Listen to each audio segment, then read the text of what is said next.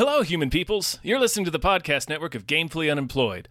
To support us and gain access to great exclusive podcasts like Fox Mulder is a Maniac, Tom and Jeff Watch Batman, Star Trek The Next Futurama, and our latest show, Spiel Boys, head over to patreon.com/gamefullyunemployed. We do game streaming, movie nights with our patrons every Friday night, and you can even commission your own podcast about anything you want. Literally anything, within reason, and we have to do it. You are quite frankly out of excuses not to go visit patreon.com/gamefullyunemployed. That's patreon.com/GAMEFULLY unemployed, which is spelled like it sounds.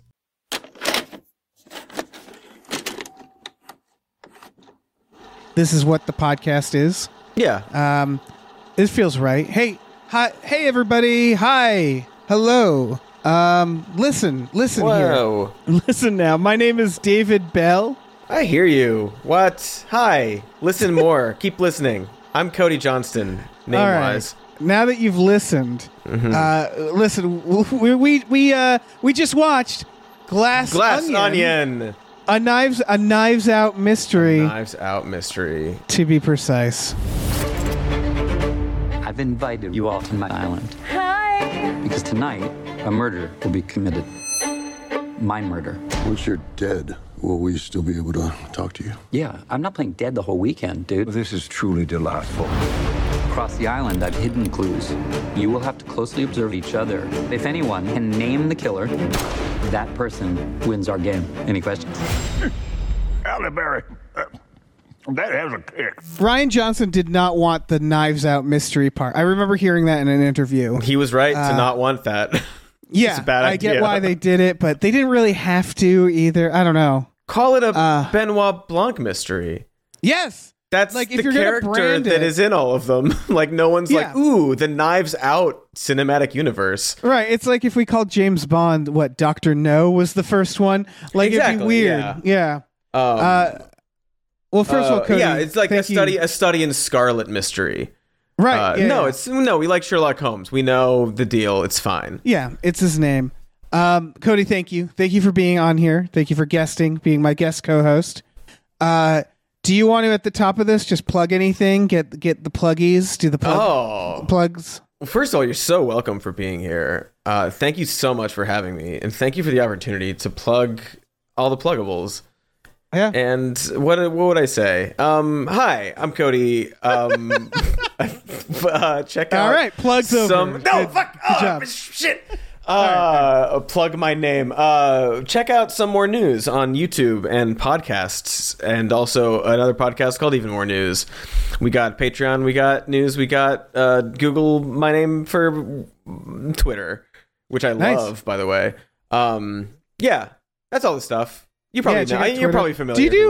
Are you still doing music? What's the music? Still doing music. If you are listening to this podcast later in the future, my band's name is The Hot Shapes, and we're working on an album now. Maybe I'll post some demos or previews soon because I'm getting a little antsy. But yeah, I still do music. I'm gonna probably start live streaming, playing some originals, or just sort of noodling around on Instagram or TikTok, or some third platform. I don't know. Nice. Yeah. Everybody check that out.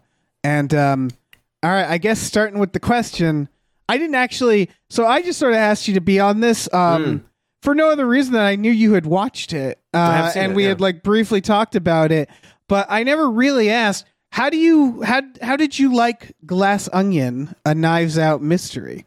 That's a good question. Isn't it? Because I never really, my introduction to this movie was actually, well, aside from like knowing about it and seeing trailers, was that redacted Ben Shapiro thread about it. It's redacted? No, I didn't know if you want me to mention him or bring that's any up of to that you. into here. Because I know we're gonna probably talk about that in other places, so that was really up to you. You're more than welcome to talk about it. I have plenty to say about this movie, regardless of him. Same. But it is very funny. But yeah, that was sort of my introduction to it. And then I watched it after the fact. But to answer your question, I guess my answer would be, yeah, it's fine. I don't think it's. I think I had the impulse to because of that thread and things like fucking this idiot doesn't get the brilliance of. No, it's fine. I think it's fun, and I enjoy his little mystery movies. I probably wouldn't say it's better than the first one, and I probably think that the third one will be better than this one too, for reasons we can get into. Wait, just to be clear, you think this is better than the first one? And you No, think I the third... don't. Oh, okay. I probably not. I think the first one is probably better than this, and I think the third one will probably be better than this as well. I need to rewatch the first one. So we actually reviewed the first one, and both me and Tom were like lukewarm on it. Mm-hmm. And I'm having an interesting time. I also wanted to do this because it's up for best screenplay, and I've been trying to do the things that are like kind of swimming around the Oscars. Not that it matters. Right. And then we had covered it, and this one it happened during like Christmas break, so I just didn't cover it. And this is all to say, I watched it back in December, and then I watched it the other day, and I kind of really like it upon rewatch. Like I agree with you. The first time I saw it, I was like, yeah, that was okay. The second time, I was kind of like, shit, this is actually really well made. So I like was kind of conflicted with it. It is like, yeah, I do actually think like what Ben Shapiro said was like, oh, he completely didn't understand it. Like, yes, this movie isn't genius, mind you, but watching it the second time and knowing what he's doing, I was way more impressed. Oh yeah, that makes sense because I think a lot of people's reactions to the movie, and I like from the beginning. I'm not gonna say like I fucking called it from the beginning, but like it wasn't like super surprising to me ever. It was more just like, oh, this is fun. Okay, I kind of get what they're doing here. And I know a lot of people are sort of put off by most movies when they're written. They're edited and the writers take into account what happens in the movie and maybe puts like foreshadowing in the beginning, maybe puts little hints or things that might, like you're saying, on second viewing have more context that makes it actually really, really good. Like I know, like I saw people complain about like even just the opening sequence with all these people doing the puzzles, and like there are all these stupid puzzles and like again, like just sort of seeing a microcosm of what the whole movie is and not enjoying it because they don't know that's what it is yet. And I think that there's some element of that is good filmmaking, and some of it is like also not necessarily good because you want people to enjoy it the first time. Yes, I do. Yeah, I do have one major like note about this. What the big thing, and obviously, folks, we're going to spoil the shit out of this movie. Yeah. But I think the big thing that rubbed me the wrong way with the first Knives Out and still rubbed me the wrong way with this one is that they aren't really murder mysteries. I mean, they technically are. They're not, but you're right. Yeah, but they're not. The mystery isn't who did it. There is a mystery, but the mystery, the thing that's supposed to be solved, is actually like a meta thing. It's the screenwriting. And what I mean is that the film itself is presenting itself in a dishonest way. Mm-hmm. And so it creates a situation where if you're watching and if you know that, you're like, okay, how is the movie going to trick me? How is the movie tricking me? What is the mystery of like, how did it happen? Right. And that is solvable in real time. You can solve that. And so, like, I do think this movie could do a better job with not revealing who did it, because I think also this movie is just as much that as it is a satire, right? Yes, yeah. Well, yeah, it's almost like it's again, this is sort of why I think maybe the third one is going to be like much better, because this movie seemed so much to be like about the Knives Out series of movies in a way. Right. And like the idea of him even doing these mysteries and like the idea of a mystery and like all this stuff going on where it's like, no, just go do one. Right. That doesn't have to have this sort of meta layer about the movies being made, and just do a fun little romp, you know? Yeah. I would compare this to like Clue, because Clue is also not a whodunit in the traditional sense. No, not at all. Yeah. It's satire. There are three options. So yeah, exactly. They very clearly say at the end it really doesn't matter. Yeah. But also Clue is what I realized, because Clue does this a little bit, but both Knives Out and Glass Onion, I think the thing Rian Johnson realized is that the one of the common threads of a murder mystery is it takes place in a fancy house. Mm-hmm. And what that means is rich people. And he immediately realized, okay, Knives Out is going to be a satire on rich people, about old money and the idea that these people, it doesn't matter what their political affiliation is. Money is actually what they care about. Yeah, exactly. And this one took that and started with that, because they're all very clearly different. We have Dave Bautista, who is like the Andrew Tate. We have the Democrat lefty a congresswoman. We have like an influencer, and so on and so forth. And they're all at this tech guy's house, who is, a bunch of tech people rolled together, one of which very obviously being Musk. And so it's like, okay, this is new money and like disruptor culture and what that actually means. And what does disruption really mean? And I would say, like, as a satire, it's a little more bold than I expected it to be, I think. I don't know about... So I think that's the way to sort of watch it, which I think some people, like you're saying, like, well, they wanted like a murder mystery, and that's not really what it is. That's the tone, and like the setting, and there's like the plot of a murder, but like what you're saying is like, no, it's more a satire about this aspect of culture, or these figures in our society, and like the disruption and what it actually means, and who these people actually are, and what they actually believe. And I love the scene where he explains disruptors, and he's like, people are going to tell you to stop, and they're going to keep telling. And the way he says it in such an inspirational way, where he's describing being an asshole, is what he's actually describing.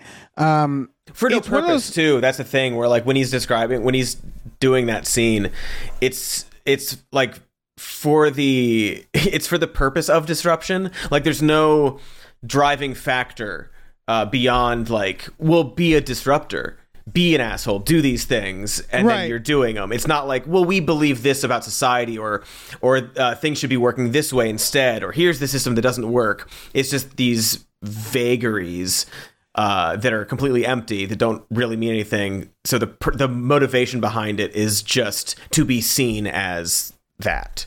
Right, because throughout, obviously, he is the person with the most to lose. He is incredibly wealthy, and like protective, and like the part where she says, "I'm a truth teller, and some people can't handle it," is another version where it's hilarious that she says that right after she gets told off. They all get told off, and they can't handle it. Like that's the idea, is that they're just. Like they have this feeling of like, we want to be counterculture, but you simply can't be when you're just a bunch of rich dicks in that position. You're getting a COVID cure to go to a fancy island, right? Like, I love that they did that. That was great. That's really great. It makes the movie easier to film. Because you forget about it, but also it says a lot. It's very, very funny. Well, that was what was interesting, because I assumed this was shot during the pandemic. I didn't look into it, but the COVID is a big part of it, and they work it in a way that, like, these are the things I noticed this second watch where I was like, that's very smart. Like little screenwriting moments where I'm just like, that's very smart. Mm-hmm. The COVID where the movie opens on this senator doing an interview, and as you can tell, like she's not the pandemic isn't going the same way for her. Mm-hmm. As everybody else, right? She has assistants, makeup artists, she's got a camera, and then they show everybody else during it, and like one person's just partying in a room full of people. With Yo-Yo Ma or whatever. Yeah, and the idea is like, and then when they show up, to go to the island, they get sprayed with just a magic spray, which is very funny. Right, it already wasn't affecting their lives in any meaningful way, and they still managed to like get the magic cure that makes their lives even better. Yeah, it's just a great way to establish who these people are. And obviously the puzzle, of course, sets the stage. And this is the thing that I think personally, I didn't love about the movie, but the idea of the puzzle is all these. If you haven't seen it, which I don't know why you're listening to this, Yeah, but well, like get out of here. get Or no, well, shoot. stay. No. Subscribe and Right. all that, but also You can get out of here. What are you subscribe, doing? but also just go watch the movie or whatever. It's on Netflix. Everybody has that Netflix right now. Yeah, right now. Yeah. for the moment, everybody has Netflix. But the puzzle box, they all get it, and the idea is all the puzzles are like they're not easy, but they're not like complex, and everybody's loving it. And then they cut to the one person who doesn't care, and she just breaks it open, and like that says a lot of things. It's obviously foreshadowing the ending, but it's also saying this guy is only a genius if you meet him on his level. Right. Yeah. Like, because it's not the puzzle box in the end isn't that smart. And that's what they're pointing out is like, you could just crack this open at any point. Like, but if you meet him at his level and then it seems complicated and interesting and Yeah. But that I think is my personal misstep. And this is, again, I know why Rian Johnson does this because he can't help himself. But so again, for if you haven't seen the movie, they're going to like they get sprayed with this like COVID cure. The idea is Edward Norton is like tech genius, and that is what is sort of established. But right away, he's clearly kind of a dummy. He's kind of a silly guy and a liar. And a liar, yeah. And well, that's the thing. At the end, the twist is he's the killer. And the reason he figures that out, Daniel Craig, is because he realizes, oh, this guy's an idiot. Yeah. He's not. He just lies and he steals and he's not very bright. But in order to have that twist work, the movie should actually treat him like a revolutionary figure before that, is what I'm getting to. Oh, so you just think that he seemed a little too stupid right off the bat. That's how I don't know about you, but like, I want to talk about what did you catch the first time? And the thing I caught was they kept saying like, oh, it wouldn't be him. That would be, only a dumb person would do that. And they've established that he's kind of a clown. And it was like, well, he doesn't seem like he seems like kind of a dumb person by your rules. So right. Like, you're already displaying that. Exactly. It's the thing where it's like, he can't help but to like, I know this isn't about the whodunit, but it'd actually be not that hard. Like, I think that would have been a funnier reveal if the movie treated him that way. A little closer, right? Well, because a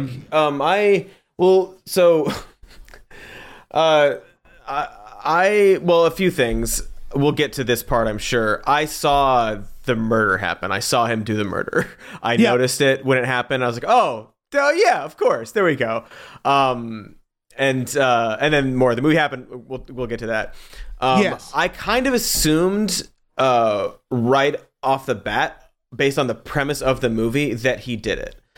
Even though there wasn't really a murder that was clear at that point, but just sort of like, okay, really, really wealthy guy getting all of his friends together for a murder mystery party or whatever for the weekend. And Benoit Blanc is there, and like just like a few things in the beginning, I was like, oh, so he's a murderer, probably. Like just knowing the genre and knowing some of the pieces that were being put in place, I was like, oh, it'll probably end up being him. Because which is fine, because I think that's also like what the movie says this. Literally the title, it's right there in the title. It's a glass onion. It seems very, very complicated. Seems like there are all these layers, but actually it's completely transparent. There's no substance to it. You can see right through it. And so at the beginning, I was like, oh, it's probably him. And then it was. So like, yeah, the movie kind of, I see what you're saying. It doesn't care. I do see what you're saying of like, it would have been fun to sort of have he's a dummy slowly become obvious, but also I think it's a testament to the movie that like, no, from the first scene, a good portion of viewers might think like, oh, it's probably him. And then the movie happens and it kind of tries to veer you away, but then it comes back down to it's like, oh yeah, no, it was a glass onion the entire time. Right. I think what it is, without spoiling Knives Out, is I would argue Knives Out is also a glass onion. Mm-hmm. And that's why I'm like a little like, because Knives Out, it's the same thing where you're like, well, who's the big actor here? Exactly. Who's someone who can play jerks and so on. And then it's like, Yeah, with Edward Norton, it's like, well, he plays villains. Why else he would be here? Oh, maybe that's a misdirect. No, it's just him. You know who he also played is the Hulk. He sure did. He's an Avenger, so maybe he is an Avenger. Maybe we'll get some Hemsworth in number 3. Oh, that'd be amazing. Or if RDJ. he just kept doing, just get an Avenger to come be a murderer. Robert Downey Jr. would be great in one of these. He would be Holy amazing shit. in one of these, actually. Yeah, and everybody wants to be it. Ethan Hawke essentially plays an extra in this. Like he just shows up to spray the cure, and it's like, I forgot that was him. That's so weird. It's just like, what is going on here? Yeah. I mean, Yo-Yo Ma was another. That's a cameo, I guess. But Ethan Hawke, it's like. Yeah, you're the playing Ethan Hawke thing character. is not a cameo. That's just a weird role that he decided he wanted to do. Did you need a couple grand? And you were like, let me jump in there. I'll do it. I'll go to an island and film. So actually the first thing that really set me off, which is obviously very on purpose, it's when he plays Blackbird he like plays Blackbird kind of poorly and performatively. When they arrive, and I think is it Bunny? Is that Kate Hudson's character? Birdie. It's Birdie. So and then Birdie's like, "Oh, my favorite song you remembered," and he's like, "Yeah, it was. This is the guitar that Paul McCartney wrote the song on," and then he like throws it on the ground. Yeah. It's like, okay, so not only are you a liar, you're also dumb, and you don't actually have any sort of like in this. Again, it comes back to more stuff that we'll talk about later, I'm sure, but just sort of like this false reverence for art and for like masterpieces and beautiful things that he says that he has, and it's the first instance of like, oh no, he's completely full of shit. Yeah, exactly. And you get that vibe throughout where you're like this, the fucking Philip Glass dong, where like it's just he is a joke from beginning to end. Which is didn't why even make the puzzles, didn't make anything. Yeah. And he keeps saying it. And maybe it's because I was already geared towards, like, I was already in tuned with that. But it seemed very obvious. That doesn't mean I immediately was like, he did it, but I was like, man, he is top of my list here. Yes, exactly. I didn't see the murder. And rewatching that scene is fucking great, by the way. It's so good.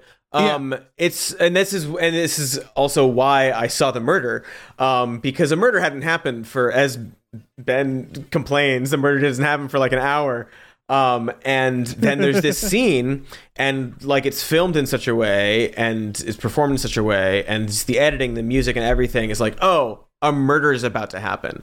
Like it tells you that there's a murder going to happen, and then what it happens you don't realize, on screen. what you don't realize is you're watching the murder happen. Right, it's the glass onion thing where while Edward Norton's talking, and you think he's the target, right? Because that's the thing is, until he doesn't die, I just kind of assumed he was gonna die because he's the big name. So it's like you're either gonna die or you're gonna be the killer, I guess. And so you're watching him make a drink and you're not thinking about it. And you're like, oh, like what you realize later is he is making a drink to poison Dave Bautista. And he's doing it in real time in front of you. And if you don't notice the glass thing, which I didn't, the second time around, I was like, oh shit, he's murdering him right now. They're doing it, yeah. And like all the very frenetic like editing going on too, like jumping from a lot of people, and like there's like dancing, and it creates this tension that lets you, even if you don't think that like, oh, murder's about to happen, it makes you feel that way. It's really effective. And then it happens and you realize, oh, he was doing it when they were showing it. And because he literally he just hands, I remember watching it and being like, wait, did he just hand him that glass? I think I said out loud, oh, Dave Bautista's going to die. Yep. And then he died. I was like, okay, he did it. And then they do the whole like false memory thing. And for a second I was like, the fuck is this movie gaslighting me for? Like, I was like, did I see it wrong? It's very effective and good. It really is. There's little things, there's big things. I want to talk about the mystery of the movie, and why the writing is so. Again, you feel like I get why someone might feel tricked by it, cheated in a way. Mm-hmm. The first time they watch it, if they're expecting a murder mystery, which, not to defend Ben Shapiro, I think that's what happened. I think he felt dumb, or he felt cheated. 100%. He felt like he was watching a murder mystery, Well, I think it's two things. He was watching it in a way that like that's not what the movie is. So you're right about that. But also, I think that he realized how obvious it was once it was obvious, right? So like the movie ended and it was like, obviously it's this. So he thought the movie was calling him stupid. And so he felt stupid for not solving the mystery. Right. But like if you read the rest of his thread, it's like, well, some of it you weren't even paying attention. When you're watching a murder mystery, you're supposed to pay attention to see if there are clues. Right. I don't think he knew what to pay attention to, and that's what it is. Exactly. Is that, and part of it's like, yeah, I don't think he's he doesn't really know. Yeah, he's not. Right. I would argue. Yeah. I don't think he has a good screenwriting sense. Not that I'm a genius at that, but watching it again from a screenwriting perspective, I realize like that's where the puzzle is. Things like, so for people, again, for some reason not seeing it, basically, the movie does something halfway through. We follow Daniel Craig, and the beauty of his character from the start is he's Columbo. You don't know if he's actually oblivious because we don't know. They're not going to get away. Yeah, they'll have trouble getting away with this later, but we've only been with him for 2 movies. Well, 1 movie and now this one. And so you don't quite know. Like, he just seems charmed by it all. And like a little it's like how when does he know? When does he figure it out? And in both movies' cases, it's like, oh, before he made it clear. Like it's Well, that's what makes it really good. Is he shows up at the island and they introduce a mystery, which is who invited you. You weren't invited, and so you think, because from then on, Daniel Craig, he starts suspecting people and looking around, and you assume he's doing that because he realizes he wasn't invited. And he's like, so what's going on? Right. Like, who invited me? Why am I here? Yeah. Yeah. And there must be something up. And he says it to Edward Norton later, like, this feels like a setting up of a murder. So halfway through the movie, what you find out is that one of the characters, her name is Andy. She is Edward Norton's ex-partner. And she's on the island and she's like scorned. She's quiet. She's mad. And we learn that he pushed her out of the business. She's actually dead. And what we learn is that her twin sister found her dead, didn't report it, more or less, and then went to Daniel Craig's character and basically was like, I know she was murdered because she had some evidence against Edward Norton. So you kind of know right away he's dirty. That's the other thing, is the misdirect is, okay, he's a bad guy. He might have had her killed, but who did the murder? That's what they're kind of establishing. Right. And of course, the twist is no one did. It was just him. So what you learn is that Daniel Craig has decided you should go to this event as your sister. I'll go and act like I got an invitation. And so you realize that the entire first half of the movie was lying to you. You weren't seeing it from the character's perspective. What's fascinating is rewatching it. It works both ways. And I really liked that. For example, when they have when the character Andy walks up to Daniel Craig, she turns to him and says, "This rich people shit is weird." And you think it's like an opening conversation. What you realize later is they already know each other. And she's saying it like there's little things like that. Yeah, her acting stern and put off. We learn she's actually awkward and doesn't know what she's doing. She's trying to pretend. Yeah, exactly. And so like when they rewatch it, it's a fun trick of saying, oh, all those scenes you saw before, they also work in this context. And it works really well. That's what I kind of I like, not having the same like second watching experience, but just watching it the first time, like kind of assuming that was the case, because like what you're talking about is just like it's actually very well written. Why was he nominated for this fucking screenplay? You know, it's just a goofy little thing, but like that's I think what takes so much away from this idea that like, well, you were tricked. No, it's not a trick. They didn't lie to you. Like, it's not like, I think there's this assumption once that halfway mark like twist happens where it's like, oh, there's a twin and it's this. I think once that happens, people assume like, oh, so they were just like lying the whole time and pretending. But because, like what you're saying, it works in both contexts. They very carefully wrote it so that it's not actually dishonest. They're being completely upfront with you and honest about who this person is because she's acting realistically, Right. as if she's in that situation. I would also argue it is somewhat solvable before that twist. Not completely, because every murder mystery, you might be able to get the broad strokes, Right. But you're not I going to know all the suspect this details. person, or I'm suspicious Yeah. of this, but yeah, it's not. Because rewatching it, the thing I realized is you can look at Daniel Craig and go, he's up to something from the start. Like little things like when Andy first shows up, everybody's looking at her except for Daniel Craig. He's looking at them because he wants to see He who's wants to see who's surprised. Yeah, exactly. Yeah, little things like that where when you rewatch it, you're like, oh, I know what he's doing there. He's instantly on the case instead of, yeah. Yeah, and it's very every conversation he has, he walks up to people and says, "Oh, it's weird that she's here. You guys all seem to be worried about that." Yeah, like yeah. everything he does on the second rewatch, you realize like, oh, he's doing it to solve that case, and it all matches up, and it is extremely good writing, I think, in the end. Yeah. That's why I think I'm also a little torn on like the verdict, I guess, because that's all true and it is really good writing and it's very clever and it works. But I also think that movies should generally be really enjoyable from start to finish the first time you watch it.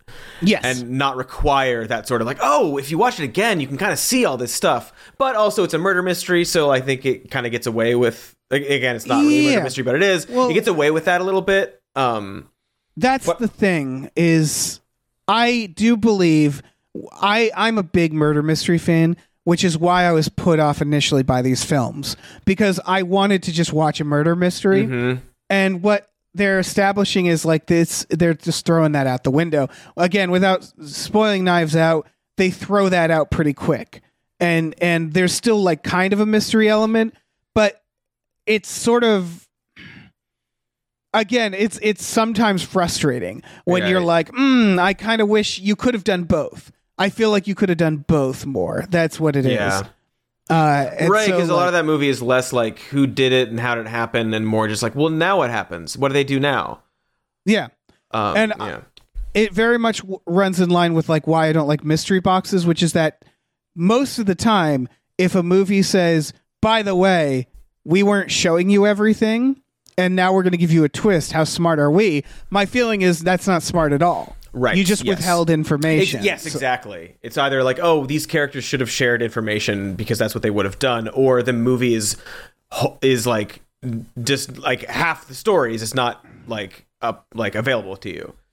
Right. That's why I think more than anything, this is more like Clue, because Clue does that. And Clue, like the whole point being that none of this is really, this is just a satire and murder mystery. And it's more, I would say, a comedy satire than a mystery at all.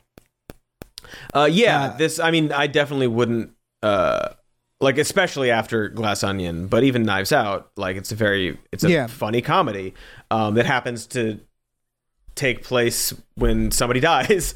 Right. It's like a spoof. It's almost a parody on murder mysteries, I would say. Yeah, and it's just this one character has this air about him, like, oh, you're like the detective, you solve the mysteries, but it's not really that. And yeah, it's like you're saying, like a satire on wealth and different types of money and the people who live those lives.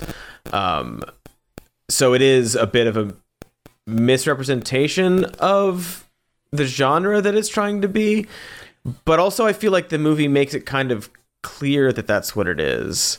My feeling on this movie, and this is why I agree with you, where it's like the first time around a movie should be enjoyable, but my feeling on this movie was I came into this movie more ready to not like Knives Out was the one that was like, oh, that's a bummer.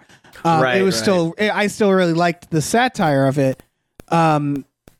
I was very surprised actually when because I didn't watch Knives Out until this came out, because like, oh, I should watch Knives Out before watching Glass Onion. Oh yeah, and I was kind of like, wait, it's not a mystery at all, really. It's just like they keep showing you different angles or memories or whatever. So I did have that same sort of like kind of disappointed, but like ultimately I was like, yeah, it's fun. Yeah, exactly. Like, here's a fun movie about how rich people suck. Yeah. And I would say I was more ready for it this time. So that's why I was just like, yeah, hit me with it, you know? Right. I wasn't even most of the time trying to solve anything because in my mind I was like, you're not going to do the mystery. You're going to do some other bullshit. Right. And I actually the mystery in my head was, what is the social commentary are you going to make? Which it's a little similar, but like I do like what they did with the idea of disruptors and Edward Norton, and of course the Mona Lisa and the entire arc there. Oh, it's so great. With her. Yeah, you go. Describe. Oh, okay. It's fine. To explain to people, he has the actual Mona Lisa is the plot point. He got it on loan because the Louvre is closed because it's the pandemic, and it has if you so much as light a lighter in the room, it gets this protective glass, just like locks it. But as he points out, he created a little release so you can open it with this by pressing a statue, and what it immediately shows is like you immediately see that hubris, right? It's absurd. You're like, what are you? Why are you doing this? Like, and what he says is he's always wanted to be mentioned in the same sentence as the Mona Lisa, which is perfect. It is what disruptors, people like Elon Musk, love to think about, right? It's what we did in Star Trek, where they're talking about the Wright brothers and Elon Musk. Like, they all want to be the next. Yeah, they crave Tesla. a legacy. And like their name being linked to a legacy when, like, as we talked before, most people who have a legacy simply did. They did the things. Right. They weren't thinking about like, oh, I hope they remember my name. You know, like, it was just like, no, their actions led them to that. Right. It's top down where he wants to be remembered. So he's trying to aim for that instead of starting. Yeah. With doing good things. Like it's perfect, I thought. Yeah. And then he introduces Clear, and they did a great job introducing Clear. This is one of those really little moments, and there's moments like this throughout, but where he shows them Clear, and immediately he goes, think fast, and throws it to Daniel Craig, and the senator gasps when he throws it. And so in that moment, you know everything about Clear without you know everything about him. All it about takes him and the people around him who are like kind of just there for the ride, but fear like what he's capable of. Yeah. Because we learn Clear is a super fuel, and he thinks it's going to change the world, but he's pushing it. It's very clear that it's not tested well. And what they learned is that like if it gets in the vents, it's going to blow everything up. And so of course these two elements come together at the end. And it could have been a better time because I think this was right around people throwing shit at Art. Because the ending is basically they find him out, but he burns the evidence, and he's like, who's going to fucking stop me? And the idea is all the people around him are too, like, all the thing that there's a great scene where he talks about what everybody around him has accomplished. And what he's and he's saying like, you know, Dave Bautista, you're the first Twitch streamer to do this, and so on and so forth. But what gets revealed is the only reason any of them have done that is because of him. It's not about what they did. It's about who they knew. They knew a rich guy. And so the idea is they're all just completely loyal to him. Yeah, they're like little ghosts. They're these illusions of people who were created by him to, It's perfect because then at the end, what happens is, so he's like, who's going to fucking testify against me? And no one will. Daniel Craig hands the character Andy, it was Janelle Monáe, by the way, who's killing it. Yeah, she's a great job. Yeah. And she throws the Clear in a fire. And at first she's just smashing things. They think it's cool. Like, oh, this is disruption. Yeah, we're having, exactly. Right. And they're like, we're making a bonfire. And then we're smashing stuff. And then they realize, oh no, she's blowing up the building. And then the next thing she does, her last thing, is run up to that, the trigger for the Mona Lisa and open it and burns the Mona Lisa. And it's that idea of like, it's fake disruption versus real disruption, which is that like, fuck the Mona Lisa. Yeah, it's like, really fuck it. Yeah, fuck it, because the system that is allowing it to be in this man's home for this purpose is absurd and should not exist. And so we're going. It's I wish I had the actual quote in front of me. But during that scene where he's like, you were talking about, where he says like, oh yeah, this guy, he's the first Twitch streamer to do this and this and this. He describes disruption in this way that's like, first you break something that like nobody kind of cares about, or like that like maybe gets you attention, but like it's not actually like going to harm anybody. And then you break something bigger, and then that gets even more attention. Then people maybe start to join in because they want to help out. And then you go for the thing that like nobody would ever break. You use that momentum to break the big thing that would actually like destroy like the system that's in place. Yeah, and he's nobody wants you to break the system is how he ends. Exactly. And he's full of shit, but what he's describing is literally that last scene where she breaks a little thing and then breaks another bigger thing. Everyone joins in, and then she goes for the thing that nobody would ever touch, nobody would ever consider breaking, which is the Mona Lisa in this case, and then burns it down. Again, very good screenwriting. Very good screenwriting. And of course, the idea, the punchline is she's like, you wanted to be remembered with, in the same sentence as the Mona Lisa. Congratulations. Basically, he is now the man who destroyed it, which it perfectly encapsulates. Yeah, it perfectly encapsulates that tech bro mentality, which is like, in the end, the thing they want, they end up just being the villain of history. Mm-hmm. Like, you want to be Tesla, you end up Edison, you know? Exactly. And of course, that also means he's fucked financially. Clear, nobody's going to want Clear. It's very clearly volatile. They kind of yada yada it, but it's enough for everybody around him to basically realize he's ruined, and so everybody turns on him. Yeah, we don't need to hang on anymore. So yeah, which is good because it makes them do the right thing while not being good people still. Oh, totally. It's like there's no like. It's just like, okay, you're doing the bare minimum when you know it costs you nothing. Like, the final moment is like, okay, he's ruined and you'll be fine if you step away. Because also he murdered that woman. Like, aside from everything else, burned down the Mona Lisa, Clear is not going forward, and also he's a murderer. Yeah, exactly. And I think one of them even says like, "Oh yeah, I saw him on that day," when he actually didn't. And it's right, like, the guy who saw them on the day was also murdered by him. Yeah, so they're just like, "We're gonna fuck you now," because they know that's they probably can honestly get a better situation for themselves by doing that too.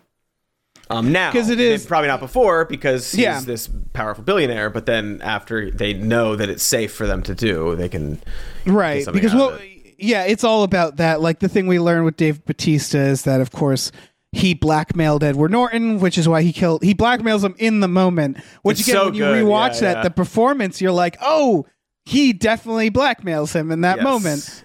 Because he basically says like, hey, look at these numbers. Maybe I can get my own show now, because he wants this, like, you know, his own special show. And Edward Norton's like, oh, this changes everything, buddy. And what we learn is that he's learning in real time that Andy is actually dead, because they held that from the press, and he had seen Edward Norton at her house. So that's why Edward Norton in the moment kills him. Yeah, he panics and then kills him because he was just blackmailed, and we saw every step of the way. And it is played in a way where, like, if you don't know, you're watching it like, oh, that's like, that was dialogue, that was a scene. Like, it's not that suspicious because of all the context and the information they've given around these two characters right away. Where it's like, okay, if he had a successful video, he might ask that, you know. Right, exactly. It works. Yeah. It's I love that. I love shit. What was I going to talk about? Oh yeah, I mean, also just how improvised the murder is. How Edward Norton steals every idea, including the lights going out. Mm-hmm. I love that he just burns the napkin. Like, they talk about his army of lawyers, because again, the key is like, he's not like crafty. He just has all this money, and he's just it's a blunt force, you know? Yeah. Yeah, he's it works always so like well. in panic mode, or like he doesn't really know what he's doing. And like even they pepper this throughout, like the murder mystery, the fake murder mystery that he was gonna do for his friends, which is also like, it's so. He's such a stupid man. It's so funny. Yeah. Like the idea that like he murdered his old business partner, and then to cover up for it over the weekend, he's going to have a fake murder mystery for his own murder. And it's like partly like he probably didn't even make that connection.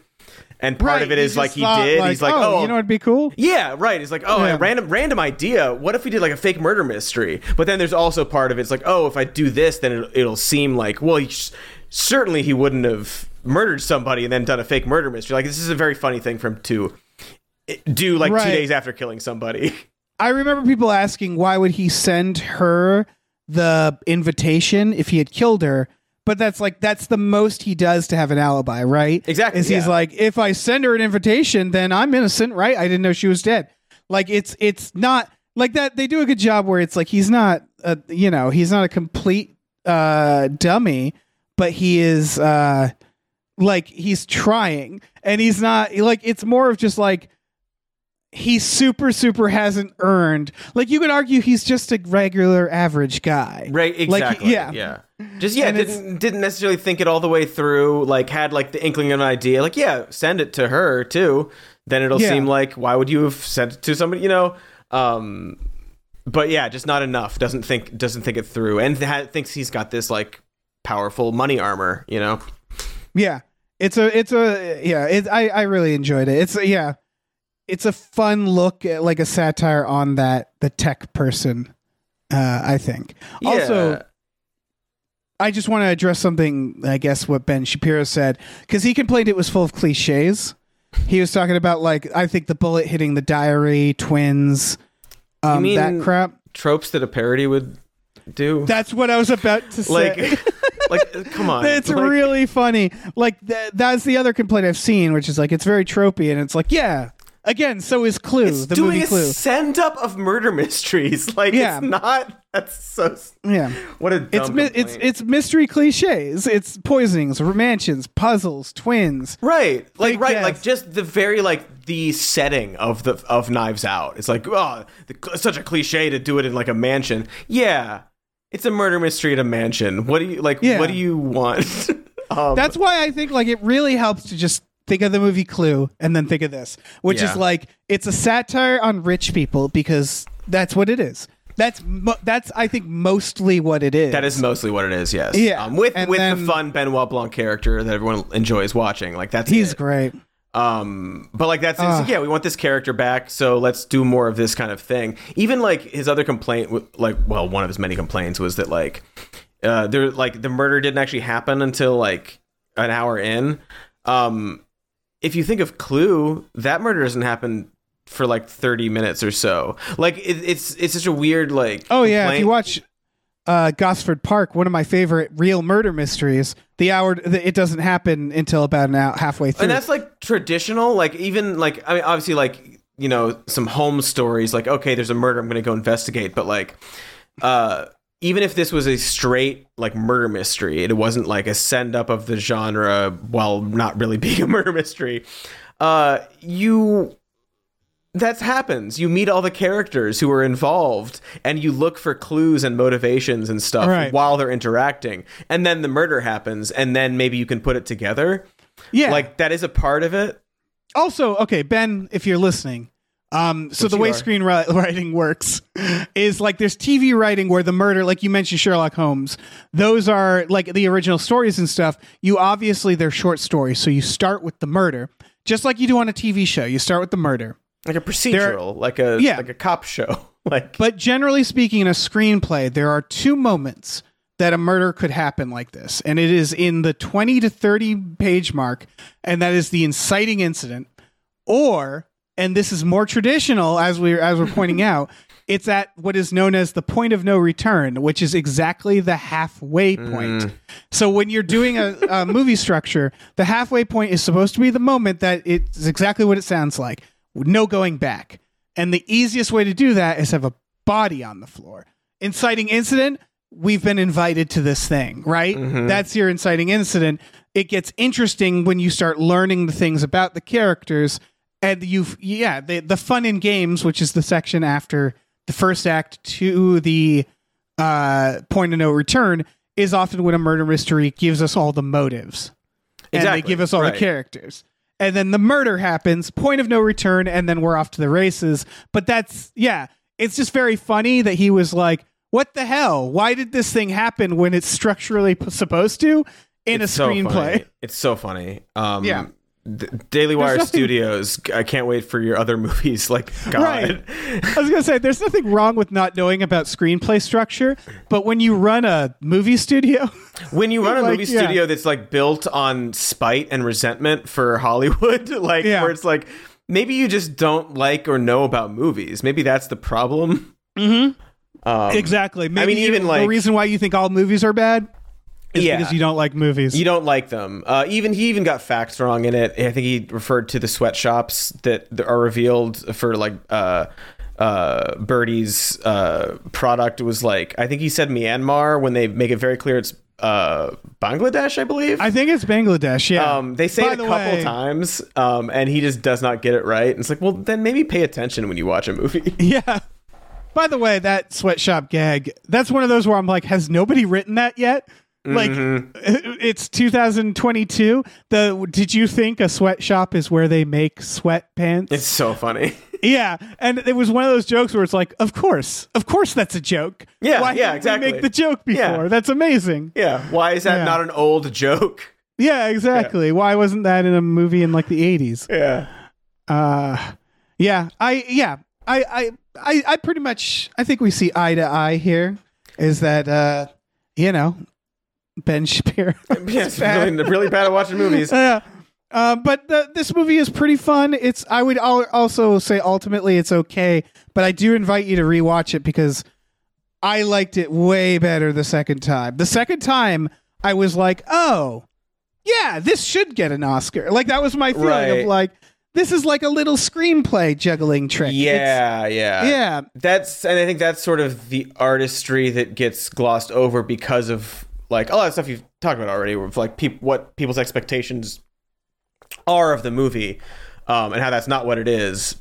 But yeah, if you have seen it and didn't quite enjoy it for a lot of the reasons we've like laid out, I think you're right. Like watch it again, and you'll probably see these things. It's like, oh, I guess that is good. It's just maybe not a great like first watch movie, which again I think is maybe an issue. But some of it is perception of like what the movie is about. Yeah. And if you saw it and didn't like it because you just didn't like it, then that's fine too. This is America. It's just I do think like it is. If you were like that was pretty good, I think second viewing you'll like it a little more if you're paying attention to that stuff. If that's something you're into, I would argue like it never made me like laugh a lot. It's fun. I just think it's a fun movie. I watched it over the holidays with my family, and I was like, this is something you do. You watch it with your family. You have a lot of fun.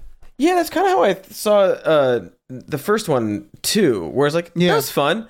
Like I just remember seeing like so much praise for it, and like I was like, oh, I bet this sounds like a life-changing experience. Yeah, and it's like, oh, it was a fun movie. I have a very cynical theory behind that, which is look at just the climate we're at with movies. Yeah, where an original human like character-based comedy or like comedy / just a fun like you could argue it's kind of a blockbuster. Mm-hmm. It's kind of a 4-quadrant thing, but the fact that there's just no. I mean, I was going to say no explosions, but that's not true. The fact that it's a fairly muted character-based thing.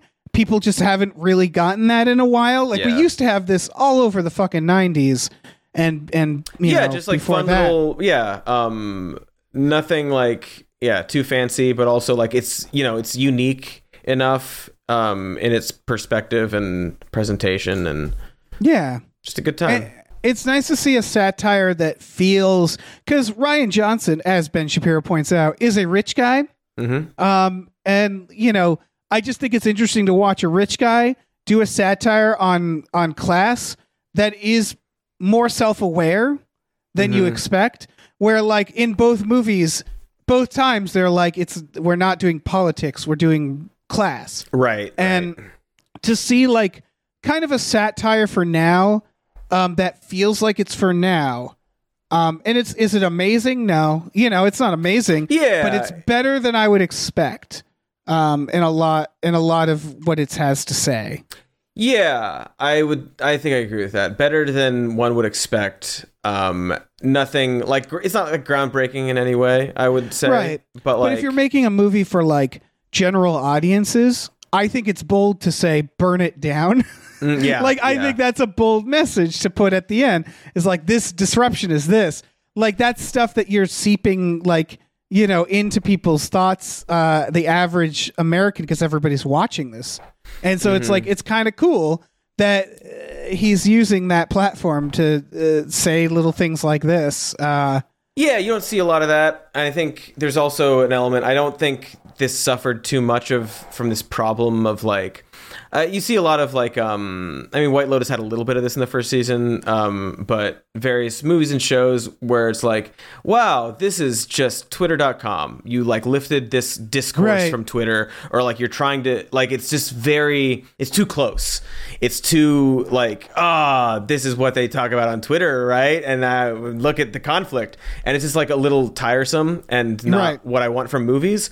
And this has a little bit of that, but not in an obnoxious way, where it's like, he's sort of been absorbing some of this sentiment and like what he's saying about disruption and like the Musks of the world. Like that's part of the discourse, but it's not banging you over the head with it in a Twitter way. He's not leading the parade, if that makes sense. He's in the rear, which what I mean is that it's like, these are all things that most people, if they're engaged in politics, probably are like, yeah, I know. Right. And I would say both films do the same general message about class. So it's not amazing, but it's more than I expected for a movie like this that's trying to aim for everybody. Yes, definitely more than I expected. Yeah. I have no other thoughts. Do you have any thoughts? I don't know if I have any other thoughts. I'm trying to going through it again. I think that it's a bummer that it's on Netflix and in theaters for half a week. Because this is also like, this is the kind of movie where it's like, put these movies in theaters. Like, these are the movies we want, and there's just like, people. I understand why he like signed this multi-million-dollar deal to do it on Netflix, but it's also the kind of thing I was like, I wish that it was a little more leaning away from that streaming model like you're saying, like not like it's not like reinventing the wheel or like spectacular, but it is like kind of good and interesting in a way that, I would have loved keep it away from to see the this in theaters model. But that's just how it is. I am curious to see, like I was saying earlier, that like this movie is very much seems like, all right, this second one is about how like I don't want to do this, but like about like the mystery stuff. And I guess I just look forward to the third one, which I assume will have something still not like a murder mystery, but something a little closer, where it's not like the point of it isn't that it's so obvious, right? I see. This is the thing. I said that about this movie. I was like, okay, he got his kicks in Knives Out. Yeah. And he did it anyway. That's the one thing that's like making me go, I'm frustrated. Maybe it's like, just this over and over. Yeah. I want to see Rian Johnson actually try a murder mystery, and not try to subvert it. But I just don't, or go the other way. Brick, I guess. Yeah. Yeah, that's true. And I guess he made Poker Face. That's on the television right now. Oh, that's right. With Natasha Lyonne. More legit, yeah. Yeah, and so like I guess what it is, he's getting his jollies out in other places, and then this is so like I don't know. I'm just a big fan of the murder mystery genre. I know it's the most cliched genre, and there's only so much you can do with it, which is why a movie like this exists.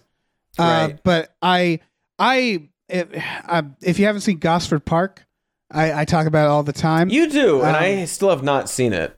It's a good one in the sense that you don't know who did it. You can figure it out, but there's no stunt casting or no, you know how like there's that thing where it's like, oh, I wonder who did it. It's probably that other actor that they keep using, like in every scene. Like when it's like there's 3 characters and one of them's the victim. I've been watching the hero. Pushing Daisies. I mentioned this to you the other day, and it's got like it's a murder mystery every episode. It's very whimsical and it's a fairy tale sort of thing, but it is that where it's like, oh, this person was really famous in 2005, and they're in this episode. So they killed the person. Like, they're not going to be a background character in this. Yeah. I would say Gosford Park does a good job because it's filled with character, like filled with actors that you know, and the people who did it, like this isn't a spoiler.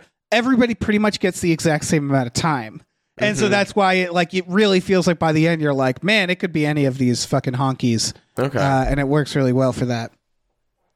So yeah, that's our review of Gosford Park. Our review of Glass Onion is watch Gosford Park. Yeah. Watch them both on Netflix until Netflix locks you out. Yeah. Or until they say, no, please don't. Don't go to fmovies.com. Yeah. Where all your Avatar 2s are available. Good plug. Yeah, there's my final plug. Well, shit, Cody, thank you for being on this. Do you want to actually plug again your stuff? You want to plug it in? Oh, you know what? Sure, why not? Check out some more news on YouTube and even more news on podcast applications. And my name is Cody Johnston. I've got all the social media platforms that you can think of. Yeah, you do. I love ending plugs when you do beginning plugs for it's for the people who fast forwarded halfway through the podcast and started listening from there. Yeah. Or the people who are just like, get to the plugs. Yeah, exactly. And don't know that they're at the beginning. That's all I want. I just want the fucking plugs. Give me the fucking plugs, man. Come on. Who is this? Where can I find you? Speaking of which, I'm going to plug Gamefully Unemployed, our Patreon, patreon.com/Gamefully Unemployed. You go on there for $5 a month. You get access to a bunch of exclusive podcasts, such as Tom and Jeff Watch Batman and Fox Mulder is a Maniac. We also watch movies with our buddies every Friday night. You can join that as well. There's a bunch of tiers. Check it out. We have a merch store, gamefullyunemployed.com. We'll send you to the merch store. That is it for plugs. And then, Gosford Park, Glass Onion, and that movie site you mentioned, and Ben Shapiro. Yeah, all good pluggable. These are all things. Check them all out. They're all equally good.